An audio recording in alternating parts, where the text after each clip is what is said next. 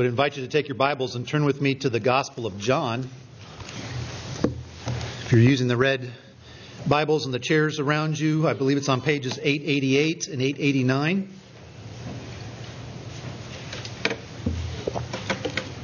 We're looking at the beginning part of chapter 4. I'll begin reading in verse 1 and we're going to go down through verse 29.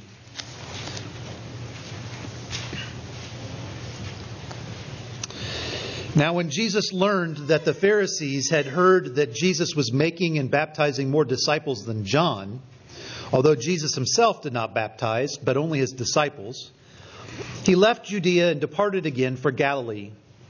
And he had to pass through Samaria. So he came to a town of Samaria called Sychar, near the field that Jacob had given to his son Joseph. Jacob's well was there. So Jesus, wearied as he was from his journey, was sitting beside the well. It was about the 6th hour. A woman from Samaria came to draw water. Jesus said to her, "Give me a drink," for his disciples had gone away into the city to buy food. The Samaritan woman said to him, "How is it that you, a Jew, ask for a drink from me, a woman of Samaria? For Jews have no dealings with Samaritans." Jesus answered her, "If you knew the gift of God and who it is that is saying to you, 'Give me a drink,' you would have asked him, and he would have given you living water." The woman said to him, "Sir, you have nothing to draw water with, and the well is deep. Where do you get that living water? Are you greater than our father Jacob? He gave us the well and drank from it himself, as did his sons and his livestock." Jesus said to her, "Everyone who drinks of this water will be thirsty again. But whoever drinks of the water that I will give him will never be thirsty again. The water that I will give him will become in him a spring of water, welling up to eternal life." The woman said to him, "Sir, give me this water so that I will not be thirsty or have to come here to draw water." Jesus said to her, "Go, call your husband and come here." The woman answered him, "I have no husband." And Jesus said to her, "You are right in saying, 'I have no husband,' for you have had 5 husbands, and the one you now have is not your husband. What you have said is true." And the woman said to him, "Sir, perceive that you are a prophet. Our fathers worshipped on this mountain, but you say that in Jerusalem is the place where people ought to worship." Jesus said to her, "Woman, believe me, the hour is coming when neither on this mountain nor in Jerusalem will you worship the Father. You worship what you do not know. We worship what we know, for salvation is from the Jews. But the hour is coming and is now here when the true worshipers will worship the Father in spirit and truth. For the Father is seeking such people to worship him. God is spirit, and those who worship him must worship in spirit and truth." The woman said to him, "I know that Messiah is coming, he who is called Christ. When he comes, he will tell us all things." Jesus said to her, "I who speak to you am he." Just then his disciples came back. They marveled that he was talking with a woman, but no one said, "What do you seek?" or "Why are you talking with her?" So the woman left her water jar and went away into the town and said to the people, "Come, see a man who told me all that I ever did. Can this be the Christ?" Let's pray together.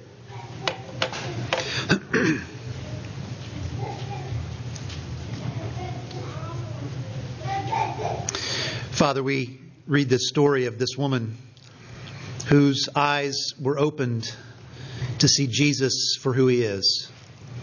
And we pray that that would be the case for us right here, right now as well. Open our eyes and help us to see Jesus.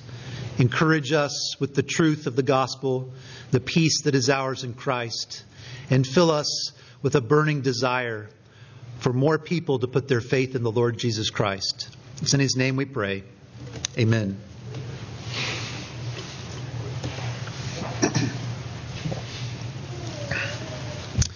I love to tell people about our church. I think one of the most beautiful things about our church family is how many different kinds of people we have in our church family. It really is astounding if you think about it. We have healthcare professionals whose names are known around the country and even around the world. And we have people whose names are known only by their friends and family. We have farmers We have law enforcement officers. We have stay-at-home moms and stay-at-home dads. We have artists. We have people who are teaching in the public schools and people who teach at the Christian school. We have people who are working in vocational ministry. We have people who have grown up in the church and people who are brand new to the church. We have people with notable wealth, and we have people who have very little to their name. We have people with different political convictions. We have lots of introverts. We have some extroverts too. We have people who know what the inside of a courtroom looks like as the defendant. And we also have people who can't ever imagine being in trouble with the law. We have people who relate more to the younger brother in the parable of the prodigal son, having lived a life of rebellion and moral failures. And we have people who relate more to the older brother in the parable, rule keepers, people who always want to try to do the right thing.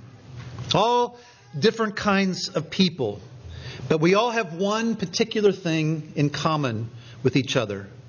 We are all sinners who need Jesus. We are all sinners who need the grace of the gospel of the Lord Jesus Christ. And it's a beautiful picture of how the gospel applies to all these different kinds of people, so different from one another. And we see something like that going on with John's gospel at this portion that we are entering into in chapter 3 and chapter 4. John put these stories of these two conversations with these extremely different people right next to each other. One with Nicodemus that we looked at a few weeks ago. And then today's story of the conversation between Jesus and this Samaritan woman. They are two utterly different people. Nicodemus was a Jew. He was an insider. He was morally upright. He was known and respected in the community. He was likely wealthy, educated, and he was a man. And notice we're given his name, Nicodemus. This woman that Jesus speaks to in John chapter 4 was an outsider. She was a Samaritan. She was considered a heretic by the Jewish people. She was uneducated. She was poor. And she was a woman. And notice we're not given her name. Very different people that John puts right next to each other in his gospel. But they both had the same need. They both were sinners who needed Jesus. They both were sinners who needed the grace of the gospel of the Lord Jesus Christ. And John makes it clear by putting these two contrasting people next to one another that the gospel applies to both. It applies to all kinds of different people. What I want us to see today as we look at these verses is that Jesus shows us how we can talk to others about Him. How we can have a conversation with all kinds of different people about Jesus. That's a scary subject for many of us. The idea of talking to people about Jesus, it produces fear, anxiety, and worry in most of our minds. We don't like to be inconvenienced to have a conversation about faith in Jesus Christ. That's something I struggle with as well. And John here is helping us to see what it looks like if we have a conversation with others about Jesus. Jesus shows us that there's no real need for fear and anxiety. It's as simple as having a conversation with someone in the midst of the ordinary circumstances of life. Now, as we begin chapter 4, we get the context of what's happening in the first 4 verses. We're told by John that Jesus knew that he was starting to attract more and more attention from the Pharisees. And it wasn't Jesus' time to be arrested yet and to go to the cross. And so he knew he needed to get out of the area, let things settle down a bit. And so we're told that he left Jerusalem and Judea and headed for Galilee. He traveled north and he passed through Samaria, John tells us. I want you to notice in verse 4, he says he had to pass through Samaria. That's actually not the truth. It's not the case. Jesus didn't have to go through Samaria. There was a main road that went straight up north through Samaria that Jesus took. But there was another road that pious Jews would take so that they didn't have to go through Samaria. They would travel east and cross the Jordan River and then go north and come back around so that they never had to go into Samaria. The little word that John uses here for had to is the Greek word dei. It means it is necessary. And what John is telling us here is that it was necessary for Jesus to go to Samaria because he had a divine appointment with this Samaritan woman at the well.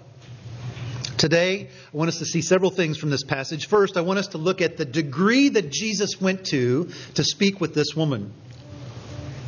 And then secondly, the manner with which he spoke to her. And thirdly, the content of what he talked to her about. And then we'll see the result of their conversation. So first of all, the degree that Jesus went to speak with this woman. I already mentioned that Jesus went to Samaria. That was a huge boundary that Jesus was crossing. Not a geographical boundary. It was a cultural and religious boundary. That's why John puts in the parenthetical comment at the end of verse 9 that the Jews did not associate with the Samaritans. They wouldn't talk to them. They wouldn't engage with them. The Samaritans, you may know, were people who originated back in the 8th century BC.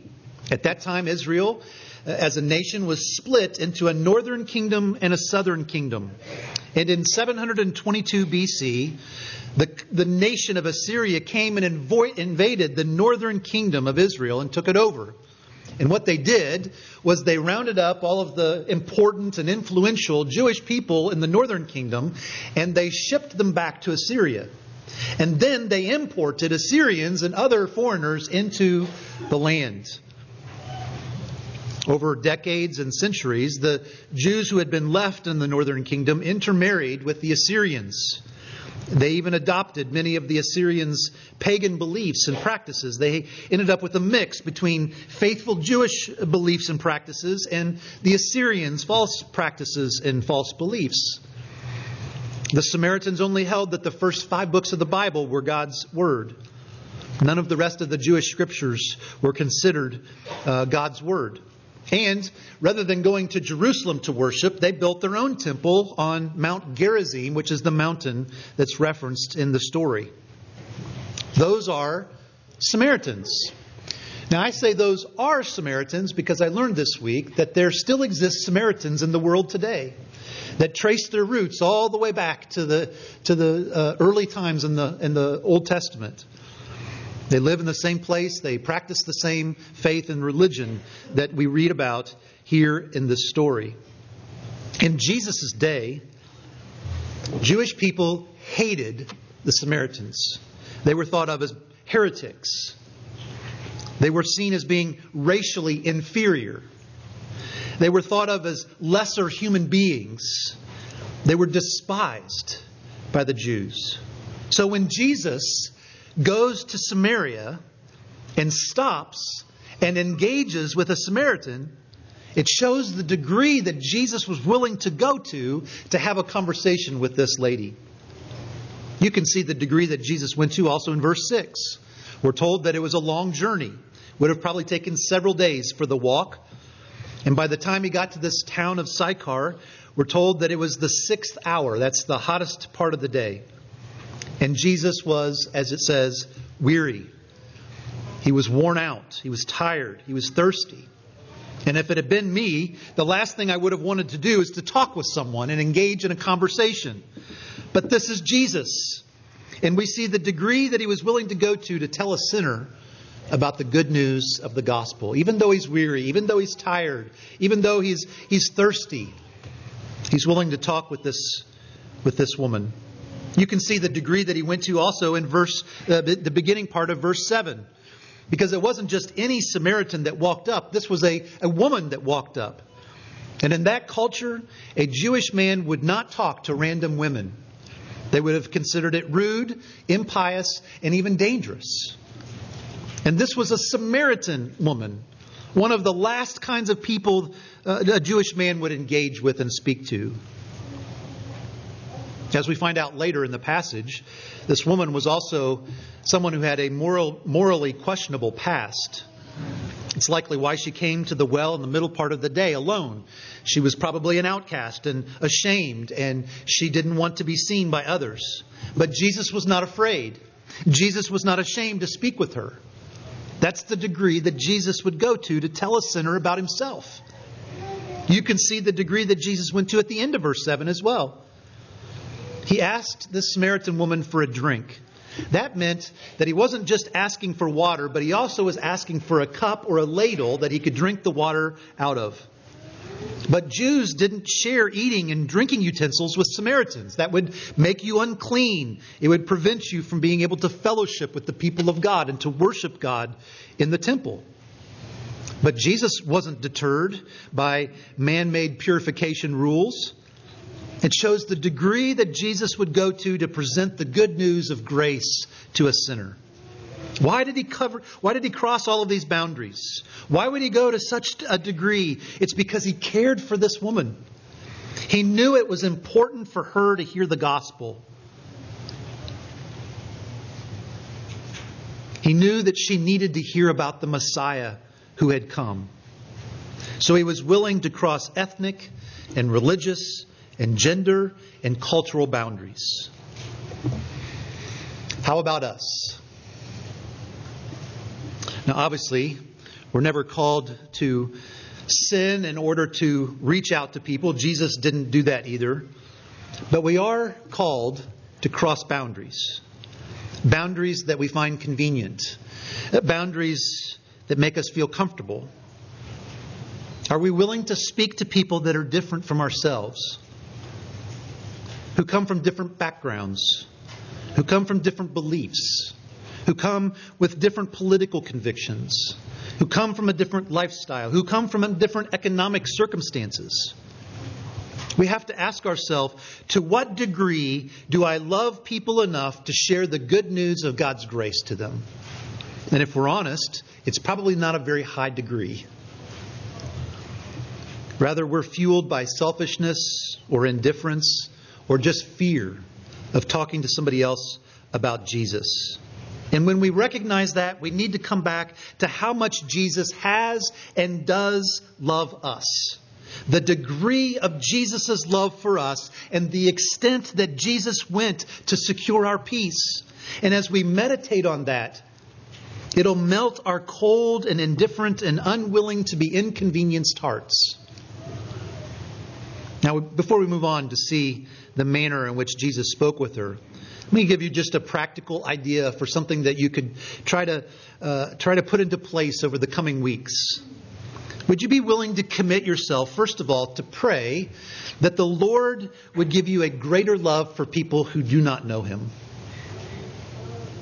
And secondly, would you commit yourself to make an effort to talk to 2 people you don't know each week? Maybe that conversation would lead to Jesus, or maybe it wouldn't. But would you commit yourself just to speak with 2 people each week that you don't know? And as we see here, Jesus is engaged. He engaged this woman in the midst of an everyday life circumstance. They needed water, they were at a well, and they had a conversation. So as you go through the coming weeks, would you be willing to commit yourself to pay attention to just the ordinary circumstances of life that you find yourself in? Of asking yourself intentionally in those moments, how does the gospel impact this moment right here and right now? We see the degree to which Jesus would go to speak with this woman, but we also see the manner in which Jesus engaged her. We can learn something about how to talk with people by the manner in which Jesus engaged her. Notice, He didn't ignore her. That's likely what most Jewish men in that context, that culture would have done in that situation. Would have ignored her, completely acted as if she wasn't even there. But Jesus noticed her. He spoke to her. He acknowledged her existence. Notice too that He even asked the woman for a favor. He asked her for help. He put Himself in a position where the woman was able to help Him. where she could solve a problem for him. There's kindness in doing that. There's dignity in doing that. Notice too that as he talked with her, he listened to her. He showed respect. He showed genuine interest in what she was talking about. He didn't seem like he was in a hurry, and he certainly didn't make the woman feel like he was in a hurry. He didn't come across as being bothered by the conversation or inconvenienced. He earnestly listened to her. And notice too that Jesus spoke to her, yes, clearly and directly about the truth, about the gospel, but he wasn't rude. He didn't put her down. He didn't shame her. He didn't even focus on all of the things that would have been different between them. He was firm, but he was gracious. He was respectful. He was kind. You can tell that he loved her as a lost soul and as his neighbor. So how about us? Someone sits down next to you on the airplane, or as you're waiting for your car at the mechanics, and maybe you're reading a Christian book, or maybe you even have your Bible there. They ask you a question, or they make a comment to engage you. It's an opportunity to talk about Jesus. What's the manner in how you respond? Are you kind? Interested? Show the dignity of the person? Respectful? Intentionally listen? Make the person feel heard? Are you loving? Or are you short with them and impatient? Using body language that makes it obvious that you're not interested in having a conversation. Or use deflecting questions in order to shorten the conversation. In those moments when that's our default, I think we should ask ourselves, how would Jesus speak to us? How would Jesus speak to you if he came to your house this afternoon? What's the manner that Jesus would use as he would speak to you? That should motivate us to do the same with others that we engage with all of the time, but especially when we get into a conversation about Jesus. This is the manner in which Jesus engaged this woman. But I want us to see the content of what Jesus said to her. There's a lot here in terms of the content of their conversation and what Jesus was trying to help her to get to understand. You can see that beginning in verse 10. We look at verses 10 through 15. We can see as Jesus begins to engage her. She had asked him in verse 9, "How is it that you, a Jew, ask for a drink from me, a woman of Samaria?" And Jesus answered her in verse 10, "If you knew the gift of God and who it is that is saying to you, 'Give me a drink,' you would have asked him and he would have given you living water." The woman said to him, "Sir, you have nothing to draw water with, and the well is deep. Where do you get that living water? Are you greater than our father Jacob?" This woman couldn't fathom the fact that Jesus was asking her for a drink. And Jesus responds to her by telling her about a gift. Basically, he's saying he is a gift. He is the gift of God. And as he begins to talk about the idea of a gift, he's starting to help her to understand what the gospel is all about. A gift is something that you get. A gift is not something that you earn. A gift is something that is given to you for free. It's not something that you work for or deserve.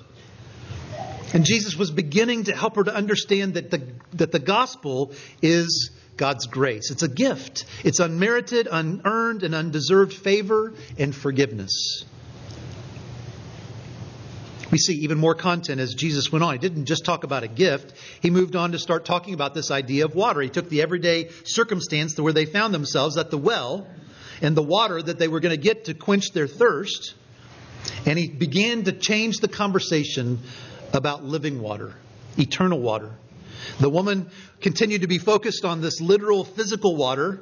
After all, they were at the well, they were thirsty, their throats were dry, but Jesus shifted the conversation from that literal water to a different kind, living water.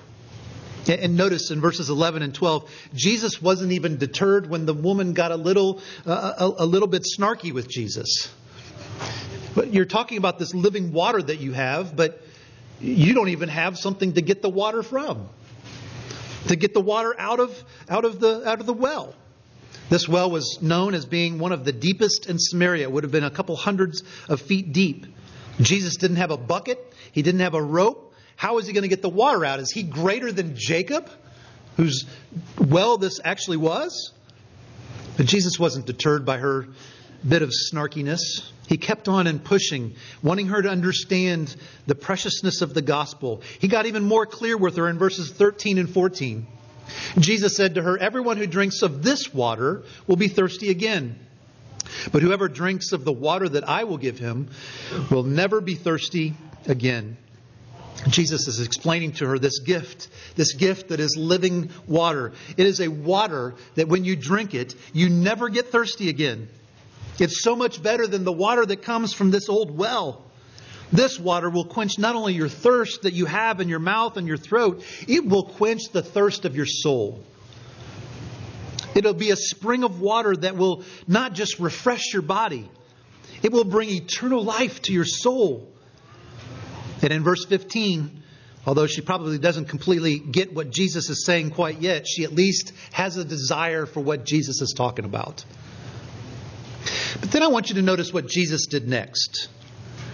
Notice how Jesus changes the conversation just a bit in verses 16 through 18. Jesus said to her, "Go, call your husband and come here." And the woman answered him, "I have no husband." Jesus said to her, "You are right in saying, 'I have no husband,' for you have had 5 husbands, and the one you now have is not your husband. What you have said is true." Now this seems like a rather odd thing for Jesus to say. It seems out of place, seems kind of random, kind of out of the blue. But it's not out of the blue at all. Jesus knew that for this woman to understand the gift that he was telling her about, for this woman to understand and appreciate what living water could do for her, she had to understand her need. Jesus is God. He is all-knowing. He is omniscient. And so he knew this woman's story. He knew about her marital background. This woman had been with at least 6 different men. And although in our culture today that really wouldn't be a big deal for most, in the first century it was scandalous. We're not told specifically what happened to these 5 husbands. It's possible each of them died of some cause. Maybe she's been a widow 5 times over. But it's more likely that this woman was someone who was known for sexual immorality. At least that was her current situation. She was living with somebody that wasn't her husband. And Jesus went straight to that part of her story. He wanted her to understand sin. He wanted her to understand that she had a problem, that she had a need. And as she wrestled with the reality of her sin and the need for that sin to be taken away, she's listening to Jesus talk about the way it can be done. A water that if she would drink it, would well up into eternal life. In essence, what Jesus is saying to her in these verses is, you don't need just this water to quench your thirst, to do your laundry and to clean your house. Your very soul is thirsty. You've been trying to quench that soul's thirst with men, with relationship, with intimacy. And he says that water will never do its job. As long as you keep drinking that water, you will always be soul thirsty. But if you drink the water that I have, this water that's a gift, that is given to you freely, that you can't earn, if you believe in me, if you put your faith in me, if you love me, then you will never thirst in your soul again. If you come to me, I will give you rest, and I will quench the thirst of your soul forever. Before we look at the final part of the content here, I just want to pause for a second and ask you to reflect. What are the things in your life that you're using to try to quench your soul? And this is true for Christians as well. We can do this as well. What are the things that are in your life that you use to try to quench the thirst of your soul? It could be good things like your career, success, being known, your children, academic success, a spouse. It could be bad things like pornography or alcohol. None of those things can ever ultimately quench our soul's thirst. Jesus is saying, if you want your soul's thirst quenched, you come to Him and you drink from the living water that He gives. So there's one more part of the content here of this conversation. Jesus has helped the woman to understand her need and to see her sin. He's told her about God's grace and the free gift of the gospel. He has talked about this idea of eternal life. And as He got her face to face with her sin in verses 16 through 18, we see this interesting pivot once again in the conversation in verses 19 through 24. Now, some commentators, they differ about how to understand what's going on here in verses 19 through 24. Some believe that she was starting to understand what Jesus was saying, and so she tried to engage Him in a spiritual conversation about worship. Other commentators believe she was actually feeling really embarrassed and ashamed, and the conversation was awkward, and so she was deflecting and changing the conversation. She perceived He was an important person, a religious person, and so rather than going any deeper into her own sin and her own story, let's talk about something else.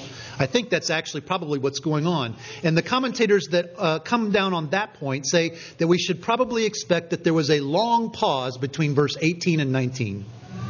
Jesus said, "You are right. You are right, and I'm telling you, I know your life. I know your sin." And then there's a pause. A long pause. And she says, "I perceive you're a prophet. Let's talk about something else, shall we? Let's talk about worship." Now, regardless of what the woman's motivation was, she brings up an age-old religious question or a difference between Samaritans and Jews. The Samaritans worshipped on Mount Gerizim, which was in view of the well where they were talking. They had a temple on that mountain. That's where they would worship. But the Jewish people worshipped on Mount Zion in Jerusalem, and their temple was there. And the woman was asking Jesus, whom she realized was someone special at this point, who's right? Are the Samaritans right, or are the Jews right about where we're supposed to worship? Well, Jesus used that as an opportunity to go even deeper and to drive the gospel of grace into her heart and her mind in an even more clear way. Look at what He says in verses 21 and following. Jesus said to her, "Woman, believe me, the hour is coming when neither on this mountain nor in Jerusalem will you worship the Father. You worship what you do not know. We worship what we know, for salvation is from the Jews. But the hour is coming and is now here when the true worshipers will worship the Father in spirit and truth. For the Father is seeking such people to worship Him. God is spirit, and those who worship Him must worship in spirit and in truth." Twice in these verses, Jesus talks about the hour. The hour that is coming. The hour that has actually appeared there in the moment.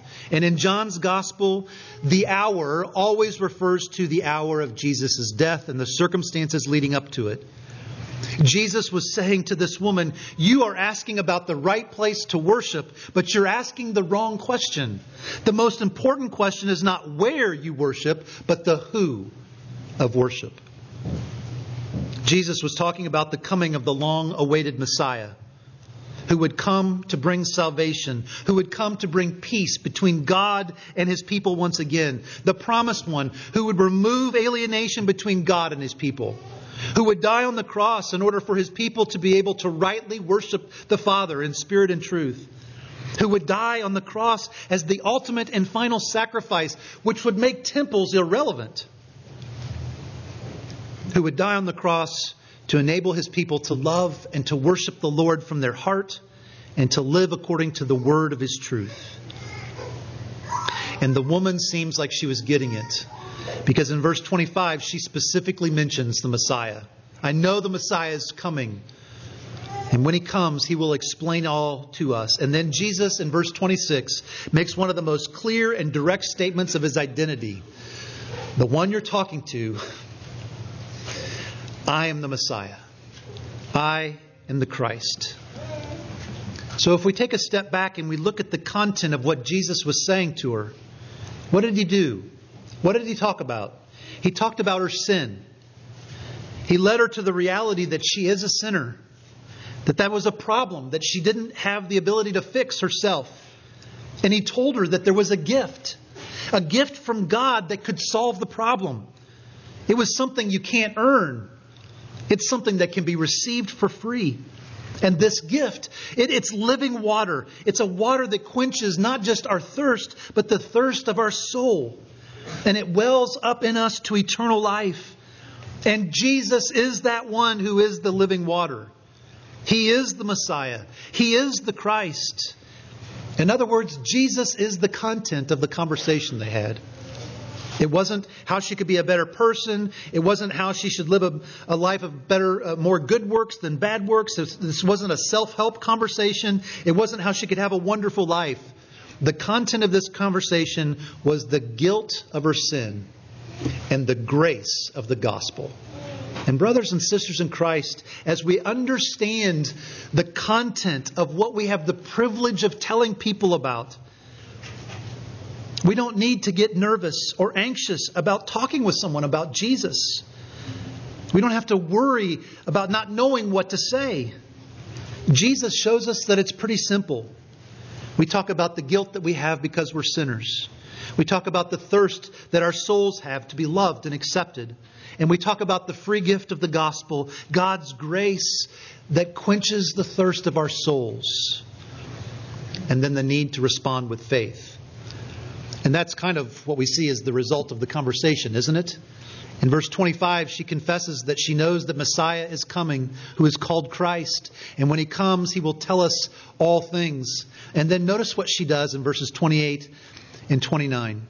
The woman left her water jar and went away into town and said to the people, "Come, see a man who told me all that I ever did. Can this be the Christ?" She testified that Jesus knew her. He knew her life. She testified that this Jesus was more than just a man. She marveled and she wondered, could this be the one that has long been prophesied? The Messiah, the Christ. And what we see in this story, brothers and sisters in Christ, is nothing less than the power of God being at work. It is the power of God in and through a conversation that changes a heart. And as we realize that and as we see it, it frees us up to have conversations with others. It's not us. It's the power of God working through us that changes hearts. Some of you know that I had some vacation earlier in November and I was down in Florida. I arrived on a Tuesday evening. And essentially a day later is when Hurricane Nicole hit almost the exact same area where I was staying. I got there in the evening of Tuesday. On Wednesday morning, the area that I was staying was given not a mandatory, but a strongly encouraged evacuation route. So I actually left and went further south for a day in order just to get out of the way that the storm was coming. And I had a friend that actually stayed there where I was and actually went through the storm. And he said, and it was confirmed and through some of the weather sites, that the south part of the eye of the hurricane passed directly over where we were staying. And if you saw some of the footage, particularly up in the Daytona area, there was massive damage. Houses fell into the ocean, just completely taken over. But the interesting thing is it wasn't because of the strong winds. It was barely a Category 1 hurricane. It was winds that we get in Minnesota here sometimes. And it wasn't either these massive waves that came over the top of these houses and took them into the ocean. It was the power of the water. The place where I was staying, half of the dunes were just wiped away in a matter of a day. Massive amounts of sand were taken off of the beach a mile and a half out into the ocean. And the only way that it happened was this constant power of the ocean. It makes you be in awe of the power of the ocean. But brothers and sisters in Christ, that doesn't even compare to the power of the Creator who creates the power of the ocean. And God says that when we talk to other people about Jesus Christ, we have nothing to fear. We have nothing to be anxious about. We have nothing to worry about, because the power of the Creator is at work in and through us to change hearts. That frees us up. It frees us up when given the opportunity to be kind, to treat people with dignity and respect and importance, and to listen to them, and to engage with them, and to tell them about Jesus, to tell them about their need for Him, to tell about the way that that need is met through a gift that is given to them freely, to tell them about how they can have the thirst of their souls quenched. Let's pray together.